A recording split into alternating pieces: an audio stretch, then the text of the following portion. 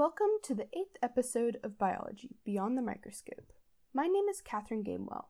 If you don't know already, this is a series where you will hear from different professors who will share their experiences as a professor and discuss what inspired them to pursue research in their topics. Today we are talking with Dr. Caiti Heil. Dr. Heil is an assistant professor in the Department of Biological Sciences here at NC State University. She earned her Bachelor's of Arts in Biology at the University of Pennsylvania and her PhD in Biology at Duke University. She is interested in sources of genetic variation in a species of yeast. More specifically, her research pertains to the hybridization and genome evolution and the evolution recombination. Alright, so we'll jump right in. What led you to want to become a professor?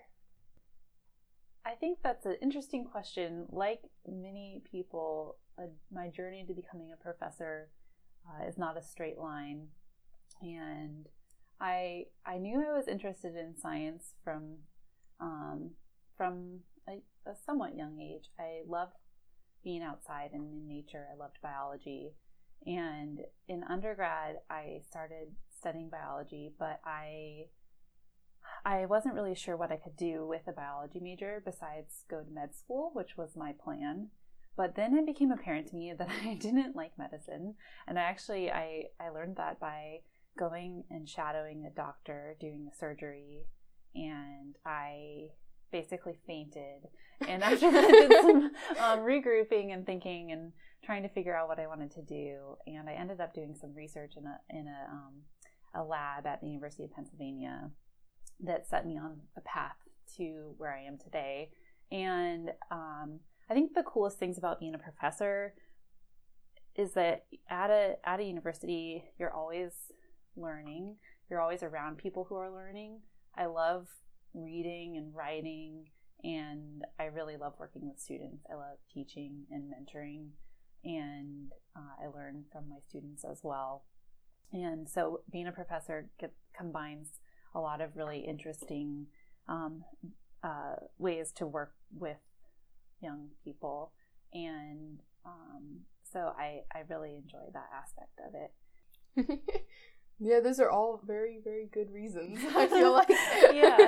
Yeah. So it's a really fun job, and there's a lot of flexibility and a lot of choose your own adventure. Explore whatever area of science really interests you and excites you. Yeah. Well, that really leads us nicely into this next question. What was the research topic that you first became interested in? Yeah, so I guess my first research experience was actually in a small startup company that worked on trying to find biomarkers that you could detect in blood samples to screen for prostate cancer. And that was a really great experience, but it wasn't really what excited me. And what really excited me was genetics. So I had put off taking intro to genetics in school because I was intimidated by it. Everyone said it was a hard class, and so I didn't take it until later in my junior year. And as soon as I started taking it, it just really clicked with me. I really enjoyed it. And I started emailing professors who worked in the field of genetics, and specifically like evolutionary genetics. And I ended up joining a lab, Dr. Paul Schmidt, and he works on overwintering adaptation in Drosophila melanogaster, which is the fruit fly. So it's a really common model organism, but he's really interested in more like natural populations of Drosophila. So if you went out into orchards along the east coast of the United States and tried to find fruit flies living throughout the year, how do they adapt to living in cold temperatures in frigid environments? So we were looking at the genetic basis of that overwintering adaptation. Wow, that's very interesting. So what does your current research entail then? Yeah, so ever since I started working in Paul's lab, I continued on in evolutionary genetics. So I consider myself an evolutionary geneticist, and I'm really interested in what creates the exciting diversity of life we have on Earth. So what creates and maintains diversity? And as a geneticist, I'm particularly interested in sources of genetic variation, so mutation, recombination, and gene flow between populations. And so my work particularly focuses on understanding how hybridization, so the mating of two distinct populations or two different species, can provide genetic variation that allows populations to adapt to new environments, and also how recombination, which is a essential process during meiosis, how recombination changes over time between different populations and species, and whether recombination is itself adaptive. And we do this in the model system Saccharomyces, which is a species of is a genus of yeast. Most people are familiar with Saccharomyces cerevisiae, which is used to do things like bake bread and beer, wine, all sorts of yummy drinks. And it's a really powerful model organism in the lab as well. So I work with Saccharomyces cerevisiae and other relatives of Saccharomyces. And we use experimental evolution, which means we take yeast and evolve them in the lab for hundreds of generations, exposing them to different environmental conditions, and then we sequence the resulting evolved populations and try to identify mutations that allow the yeast to adapt to a given environment. So we get to see evolution in real time, we get to identify causal mutations, and understand the actual function of what those mutations do in helping the yeast adapt to that environment. So when you find this information, how do you relate it to organisms, like in real other organisms? not in a lab evolved environment.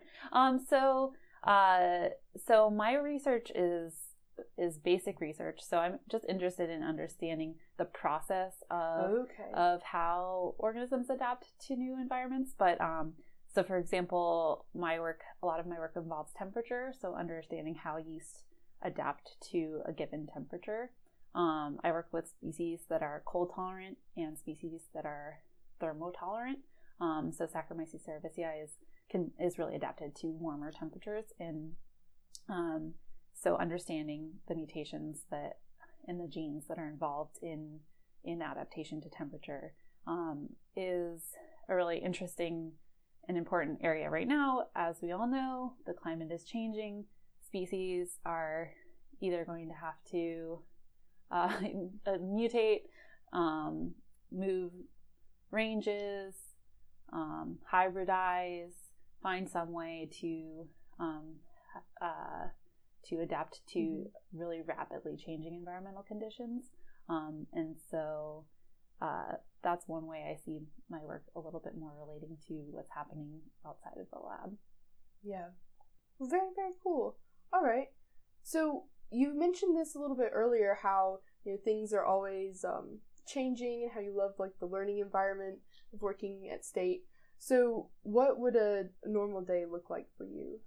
Yeah, so a normal day for me is a little bit different than other professors because I'm a brand new assistant professor here. So I just started in the spring. So my lab is still really small, and I haven't started teaching yet. But right now, my days are typically focused on interacting with my lab group. So I have 3 undergrad students working on projects, and I have a lab manager. And so talking and planning projects, troubleshooting details of projects we have going. And then I'm currently working on grant proposals, writing papers, talking to my other colleagues here in the department and other departments in other universities, going to seminars, reading. Yeah, so it's a very fun time because I get to, a lot of my job right now is to think about ideas. and so really trying to envision how I want my lab to go forward. And then next semester I start teaching. So I'm teaching genome sciences in the spring. All right. Mm-hmm. That sounds very fun. Yeah, then I'm going to get a lot busier. Yeah. So which direction would you advise NC State students to take when looking for research topics?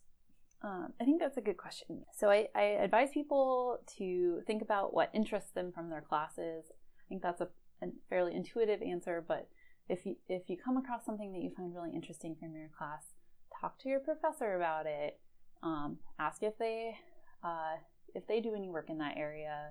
If they know anyone that does any work in that area, look on our departmental websites and contact professors that work in those areas. A lot of times people have positions that aren't advertised. I'd say that's probably the most common way that undergraduates come into a lab, is just by reaching out. And I think that's not always recognized. So I think that's an important thing. And I guess the other thing I would recommend is just being open-minded, because like I said, like I thought I was going to go to med school as pre-med, and I think a lot of students start out that way, and partly maybe just because, like me, they didn't really know what else was out there for them and what other career options there were. So by pursuing something you find interesting from your classes can really take you on a path that can lead to a lot of different directions in the sciences. Yeah, absolutely. So as our final question, as we come to a close here, what advice do you have for aspiring biological scientists, or any closing words of wisdom? Wisdom. So in addition to what I just said, I think I advise people to take statistics and or bioinformatics. Those are classes that, especially if you go into any research in the sciences, are really have always been important and are increasingly important, especially some sort of computational skills. So being able to do coding, interact in computational environments. There's so much big data now, and being able to analyze it yourself is really important. Other than that, I think it's not too late to do research, even when you might feel like other people have been doing it since the beginning of their undergrad. And many people don't do it until the end of undergrad or even after undergrad. I didn't do my first lab research experience until I was a senior. And there are so many opportunities both at NC State and in this region. We have so many tech and biotech companies, pharmaceutical, crop sciences, NIEHS, EPA. This is such a great area for doing research. So a lot of those places have summer programs as well, which I would advise. And besides that, go outside and experience nature, biology and nature. Yeah. Well, thank you so much. I'm sure everybody who's listening has been inspired, and thank you so much for talking with me. Thanks, Catherine. Thanks for listening, and I hope you'll join me next time when I'll be speaking with Dr. Adam Hartstone Rose in the Department of Biological Sciences. Stay curious!